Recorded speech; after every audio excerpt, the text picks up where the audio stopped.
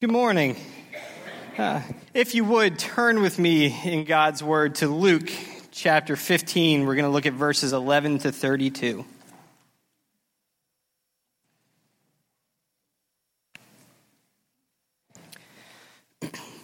And he said, "There was a man who had 2 sons.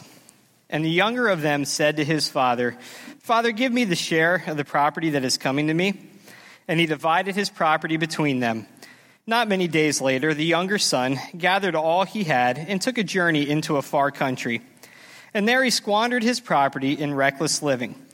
And when he had spent everything, a severe famine arose in that country, and he began to be in need. So he went and hired himself out to one of the citizens of that country, who sent him into the field to feed pigs. And he was longing to be fed with the pods that the pigs ate, and no one gave him anything. But when he came to himself, he said, 'How many of my father's hired servants have more than enough bread? But I perish here with hunger. I will arise and go to my father and will say to him, Father, I have sinned against heaven and before you. I am no longer worthy to be called your son. Treat me as one of your hired servants.' And he arose and came to his father. But while he was a long way off, his father saw him and felt compassion, and ran and embraced him and kissed him. And the son said to him, 'Father, I have sinned against heaven and before you. I'm no longer worthy to be called your son.'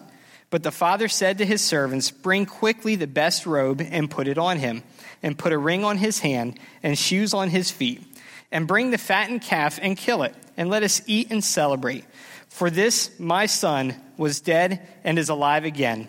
He was lost and is found,' and they began to celebrate. Now his older brother was in the field, and as he came and drew near to the house, he heard music and dancing.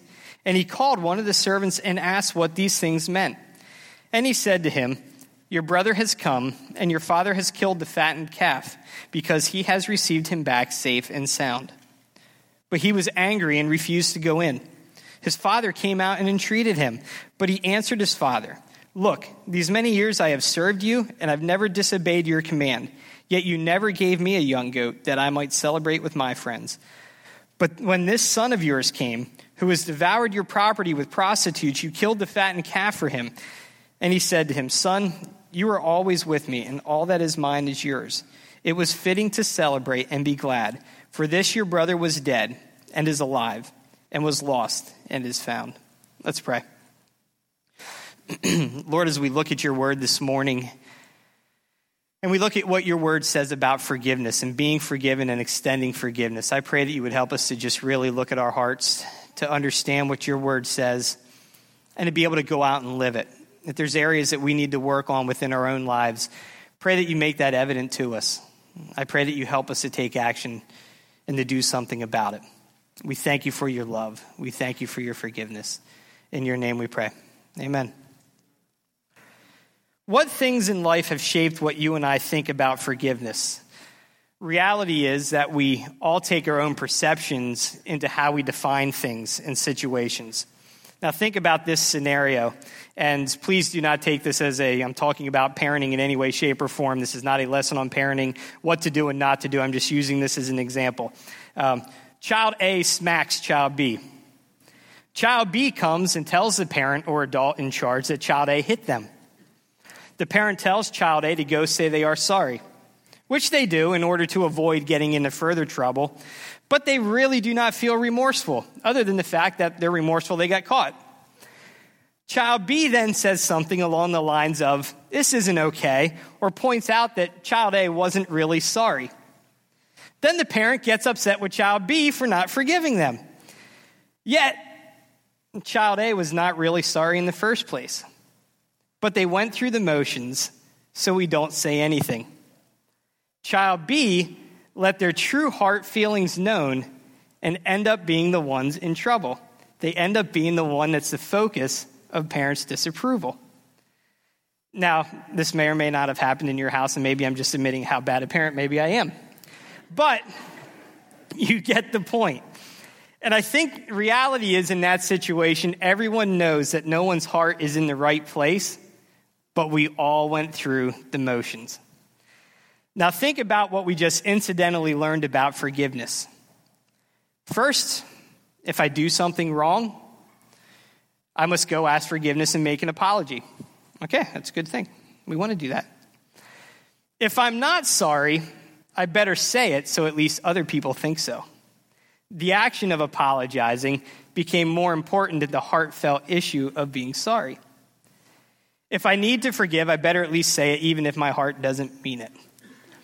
And we don't forgive until forgiveness is sought. How often do we not let go of an issue until the person who offends us seeks forgiveness? We're reactive in forgiveness instead of proactive. How we look at and how we deal with forgiveness and seeking forgiveness is often shaped by things we've experienced in our lives.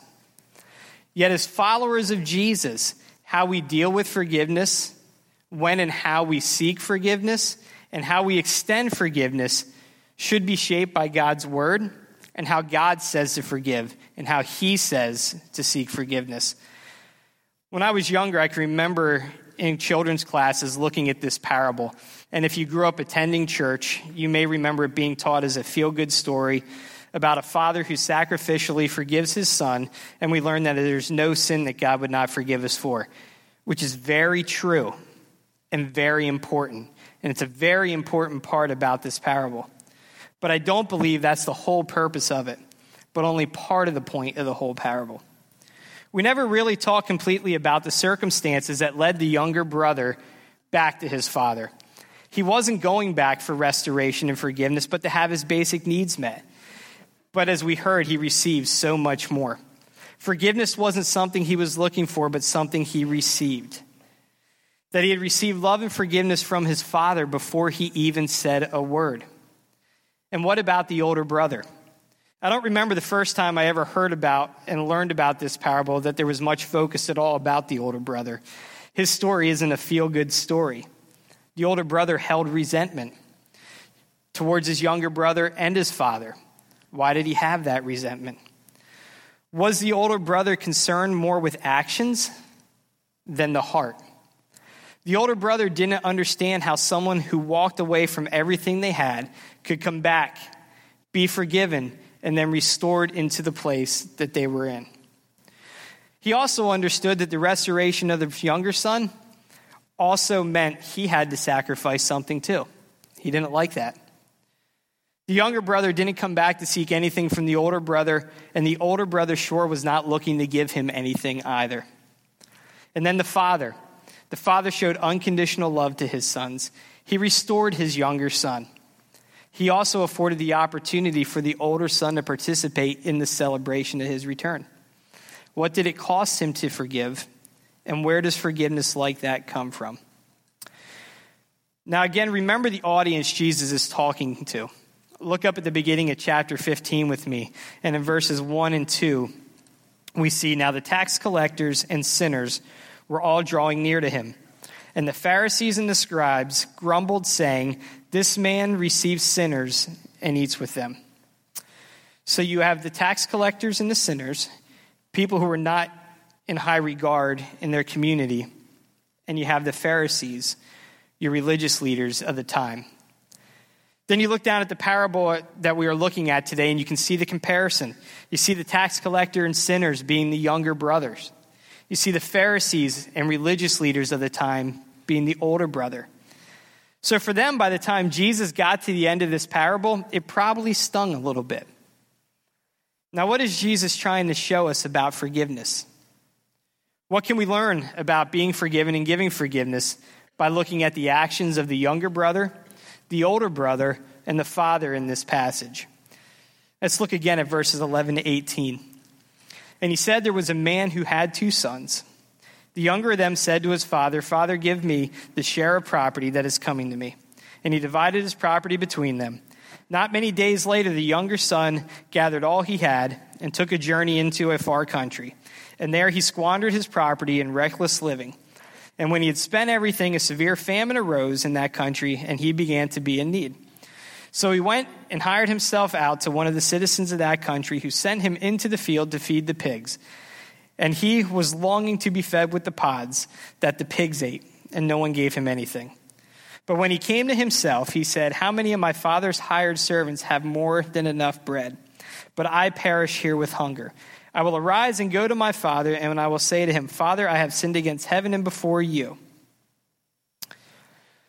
In verses 12 to 14, we see his obvious sins, coveting his share of his father's stuff so he could spend it all on his life how he pleased. The idolatry of his lifestyle. Pastor Greg shared about this last week. Having the inheritance of his father and being able to spend and live how he pleased was more important to him than his relationship with his father. He did the kind of things that people would have watched and told others, "Can you believe he did that? Or did you hear about what so-and-so did?" Everybody knew his sin. His sin was destructive to the point that he had lost everything, that he had made more important in his heart to his own father. It was all gone. But in the midst of his sin here, he hadn't reached a point where he felt the need to go seek forgiveness and restoration. It wasn't until he hit a low point that he went and sought out his father. At his low point, he finally found the need to return home. In verse 17, it says he came to himself. He finally began to see things clearly, including himself. He thought about himself, his situation, and his father in a clear light. He realized that he had put himself into the situation he was in. He evaluated that situation and realized that even those who worked for his father were better off than he currently was. He probably also realized that the love and compassion his father had for him, and that he would at least allow him to work for him. His expectation when he went to seek help from his father wasn't that he was going to receive the forgiveness and restoration that he did. In verse 19, we see where he says, "I'm no longer worthy to be called your son. Treat me as one of your hired servants." For the younger son, it took him hitting a low point in his life to see the true condition he was in, to admit that he had sinned against heaven and his father, and to go seek help. For us, when do we seek out forgiveness? What about those sins in our lives that may not bring about low points, as we see here? How do you and I stay aware of the things that we do that hurt our relationship with God and with others when the results are not so obvious? When do you reach a point of seeking forgiveness and restoration when our sins are things that people tolerate? They're no less destructive. In fact, within the church, and I'm talking big church, not just our church, they are some of the biggest destroyers of relationships and people within the walls and within the communities that we are called to serve. Yet because the destruction is not as public, it's not as obvious, and it's not as quick to identify or maybe even acceptable, we tend not to seek forgiveness. Jerry Bridges wrote a book, and it's a book I would encourage you all to pick up at some point in time, called Respectable Sins. In this book, he deals with sins that many of us who follow Jesus tend to pass by or not deal with in our own lives. And here's a list of several of them: ungodliness, anxiety and frustration, discontentment, unthankfulness, pride, selfishness, lack of self-control, impatience and irritability, anger, judgmental, envy and jealousy, how we use our words, and worldliness. So what do I need to do if I can't see these sins in myself, or if I need to seek forgiveness from God or from others for these things? What things allow us to see who we are, where our heart is at in our situations clearly? I know for myself, pride, impatience, irritability are things that I need to be on my guard against. Am I seeking things in direction because I want God's way or because I want my way? Do I want to be right, or do I want God's will to be seen? Do I get impatient and irritable because I want things differently or more quickly, or because I sense something that needs to change? And then when I'm wrong in my thoughts and actions, am I willing to seek forgiveness from God and from those I've offended? I know in my own life there are things that I need to keep central in my walk with the Lord if I'm going to make sure that my heart and my actions line up with what God says. And then if I get them wrong, that I'm willing to go back and fix it when I mess up. Prayer. I need to have regular times when I'm communicating with God. I think as followers of Jesus, we all need regular times where we're communicating with God. Am I asking the Holy Spirit to reveal in me the true nature of my heart? And then am I willing to listen? When my prayer life is not what it should be, it is so much easier for me to try and do my own thing my own way. Prayer not only reminds me of my need for forgiveness, it also reminds me of my need to forgive. God's word. Taking time to study his word and understand his commands reveals to us areas that we fall short living for him. If you turn to Hebrews chapter 4, verse 12. For the word of God is living and active, sharper than any two-edged sword, piercing to the division of the soul and of the spirit, of joints and of marrow, and discerning the thoughts and intentions of the heart. If you really want to know what your motives are and where your heart is, study God's word. Studying and living out God's word really should be a challenge to all of us. It really will reveal the good and the bad in our hearts. I've never swung a really sharp two-edged sword, probably a good thing. But I've used some really sharp knives in my time. And I've seen what a really sharp knife will do to separate meat from bone and joints, or as you see in this passage, joints and of marrow. Having that word picture in my mind helps me to look at and see what is being said there in Hebrews about the word of God as a sharp two-edged sword. It separates and discerns our thoughts and intentions very cleanly and very deliberately.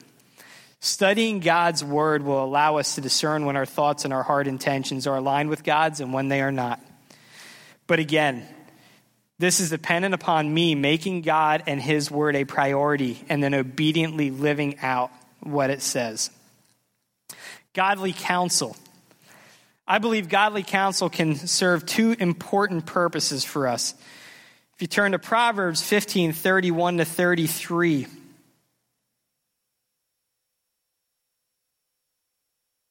the ear that listens to life-giving reproof will dwell among the wise. Whoever ignores instruction despises himself, but he who listens to reproof gains intelligence. How often do we like to hear when we're wrong? Sometimes that's a tough thing to hear. When we are receiving godly wisdom and insight, and it's telling us we are wrong, we are wise to listen to it. Who do you go to for advice? One way to understand and know when my heart and my actions don't line up with what God and his word say is to listen to those who follow God and give me advice. I also have people in my life who I will ask for advice who I know put God's word, God and his word, as a priority. Verse 31 says, life-giving reproof. Correction and direction that isn't based on Christ is not life-giving. Our heart also needs to be in a place where they're ready to receive that reproof. When someone comes to me, is my heart humble enough to listen to what they have to say?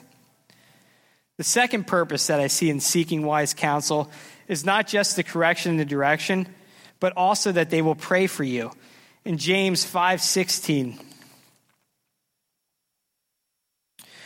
therefore confess your sins to one another and pray for one another that you may be healed. The prayer of a righteous person has great power as it is working. In this passage, you see both physically and spiritually, it's talking about prayer and healing. And I know I say this a lot, but do you have people in your life that you can share anything with? Do you have others who are following Christ and desire to be more like him that you can go to and share any issue, situation, or things you are dealing with? Do you have others that are following Jesus and desire to be more willing and are desiring to grow to be more like him who are willing to grow alongside you? One of the greatest weaknesses I've seen in the church has been the desire to hide our faults and put on the perception that everything is okay. Guess what? We're all messed up. Okay? The person next to you messed up, I'm messed up, you're messed up. Sorry. We all mess up. And we need to have those we can share with, pray with, so that they can help point us in the right direction and point out when we may need to seek forgiveness and when we're completely missing it. The younger brother came to his senses because he hit rock bottom. What do you and I do to work on our sin and seek out forgiveness from God and others that we have sinned against before we hit rock bottom? Or worse yet, that we continue to sin against God and others and never really reach a point where we seek forgiveness, yet we continue to hurt others and God and destroy relationships. Now let's look at the older brother, verses 25 to 32. Now his older son was in the field, and as he came and drew near to the house, he heard music and dancing. And he called one of the servants and asked what these things meant. And he said to him, your brother has come, and your father has killed the fattened calf, because he has received him back safe and sound. But he was angry and refused to go in. His father came out and entreated him, but he answered his father, look, these many years I've served you, and I've never disobeyed your command. Yet you never gave me a young goat that I might celebrate with my friends. But when this son of yours came, who has devoured your property with prostitutes, you killed the fattened calf for him. And he said to him, son, you are always with me, and all that is mine is yours.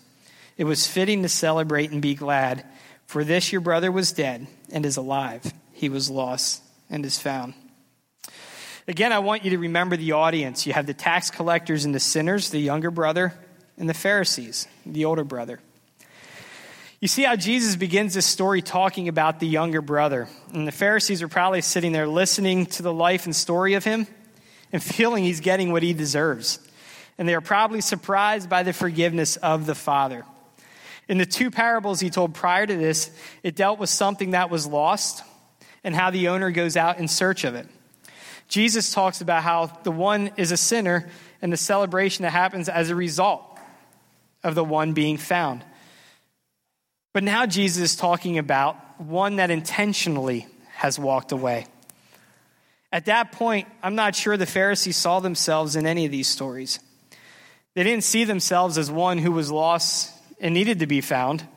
And they also didn't see themselves as one who walked away from all that they had and spent it recklessly sinning. Unfortunately for the Pharisees, they didn't see their own lostness. And we see this pattern in the New Testament. They were so busy pointing out where others didn't live up to God's law, they missed that they too were in need of a Savior. They loved the law more than they loved the lawgiver.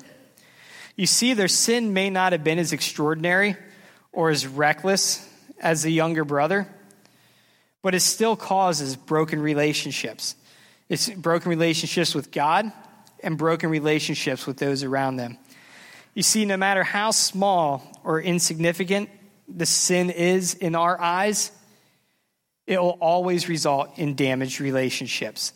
The relationships between us and God and the relationships between us and others. So what was it that caused the older brother to be unable to forgive the sins and actions of the younger brother and made him not want to celebrate his return with his father? The first is, I think, they were blind to their own sin. Do we really look at our own attitudes and actions through the light of Jesus? 1 John 7:8. But if we walk in the light as he is in the light, we have fellowship with one another. And the blood of Jesus, his son, cleanses us from all sin. If we say we have no sin, we deceive ourselves, and the truth is not in us. If we are living our life for Jesus and through Jesus, he will make our sins apparent. When I have pride, I'll see my pride. When I hurt others, I will see that I hurt others. When I'm selfish, I will see my own selfishness. That's a result of living in Jesus and walking in his light. The older brother wasn't living in relationship with the father.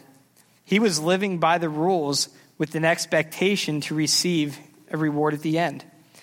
His behavior was not for the benefit of their relationship. A self-righteous attitude. In verse 30, but when this son of yours came, who has devoured your property with prostitutes, you killed the fattened calf for him. But when this son of yours, not my brother, but when this son of yours, the older brother was right. The younger brother had committed the sins he accused him of. He did some really bad things. But one of the things that didn't allow the older brother to forgive is he did not realize the seriousness of his own sin. He had himself up on a pedestal because he kept all the rules the way he was told to. He was so proud of all the good things he had done that he didn't look with remorse at the bad things. He didn't truly grasp the severity of his own sin. This kept him from being able to forgive and to celebrate with the father and the younger brother. Obedience to the father was fear and reward based, not relationship based. But he answered his father, look, these many years I have served you, and I never disobeyed your command. Yet you never gave me a young goat that I might celebrate with my friends.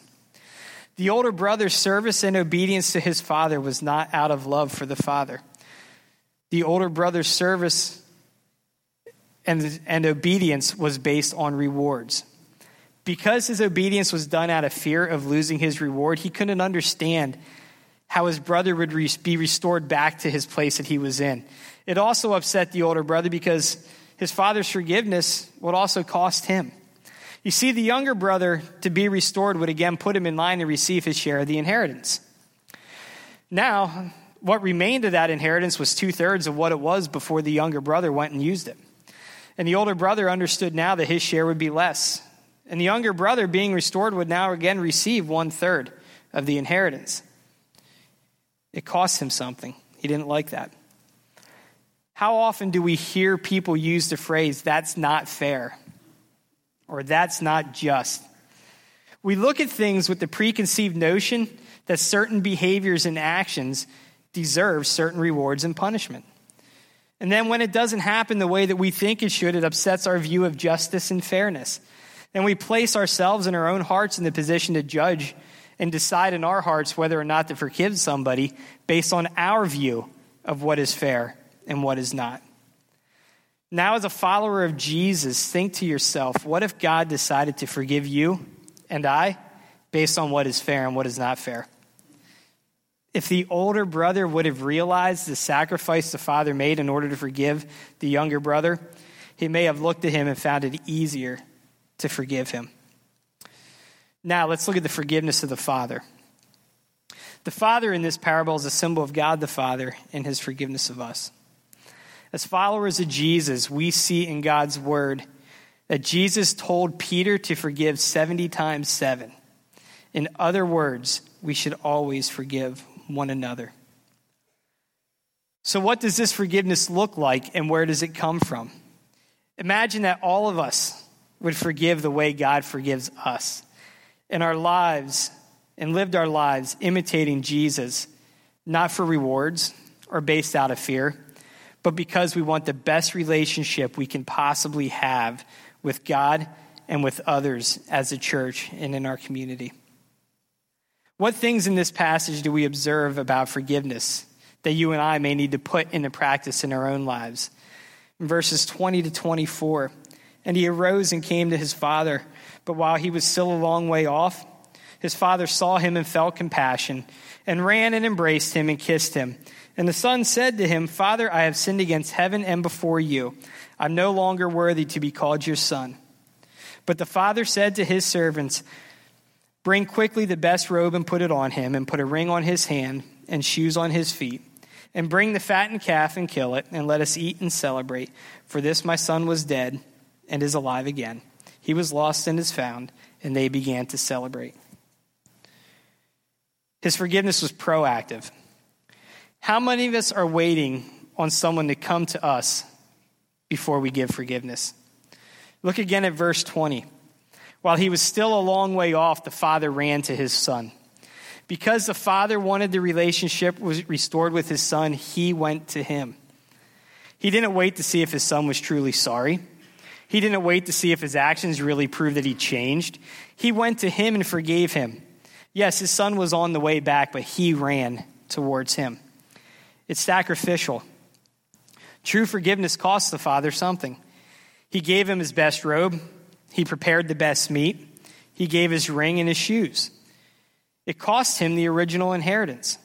It cost him honor and probably a level of dignity within the community. It comes from within. His father saw him and felt compassion. The heart of the father led him to his outward actions. As our hearts change more into the image of Christ, forgiveness and forgiving one another should come from inside of us. As we truly understand the forgiveness we receive through Jesus, that should move our hearts to where we want to see all relationships restored to how God wants them to be. And true forgiveness restores. Why did God send Jesus? To restore our relationship with him. That forgiveness we receive through what Jesus did on the cross for us allows us to live in relationship with him. We see the father here in Luke 15 restoring the younger brother back to the place he had been before and the celebration of the restoration of their relationship. What would happen in our families, in our communities, in our church, if we look to forgive the way Jesus forgives us? When Jesus says to Peter to forgive 70 times 7, do we really understand just what that is and what forgiveness is? Do we see it as an opportunity to restore relationships, or do we look at it as just another task of saying, I'm sorry? If you're here today and you really relate to the older brother, you're having a hard time forgiving someone or someone's, ask you to pray and have God reveal in your heart what is going on. What is keeping you from extending that forgiveness as a follower of Jesus? Then make a proactive plan when your heart is right to extend forgiveness to that person. Don't wait for them when your heart, do not wait for them for when their heart is right. You approach them. Romans 5:8 reminds us that while we were still sinners, Christ died for us. He didn't ask for us to change something before that. While we were still sinners, Christ died for us. He wasn't waiting for us to say we're sorry. He sacrificially died for us to help draw us to himself. I guarantee that if you're harboring unforgiveness in your heart, it's destroying relationships and is ultimately affecting your most important relationship, your relationship with God. Or maybe like the older brother, you're not even aware that you've done something and you need to be forgiven for. Maybe you have this self-righteous attitude or you don't see your own sin. Pray about that. Ask God to reveal what's going on in your heart with your attitude and your actions. Maybe you relate to the younger brother. You need to seek forgiveness from someone. Something you've done or said has damaged your relationship and you need to approach them and ask forgiveness. Pray that God can help restore your relationship, and I pray that you would do that soon. That you wouldn't be afraid of the rejection or how they'll respond, that you'll humble yourself and do the right thing. Or maybe you're running and doing your own thing and are in need of forgiveness, and you realize your relationship with God is broken or that you've never had a relationship with him. Just like the father in this story, God has run to you. He's seen you from a long way off. He looked, and we looked at Romans 5:8, but God showed his love for us, that while we were still sinners, Christ died for us. We all sin and we all fall short of God's standard. Jesus didn't wait for us. He came and died for us. It cost God his one and only son. And today you can accept that forgiveness.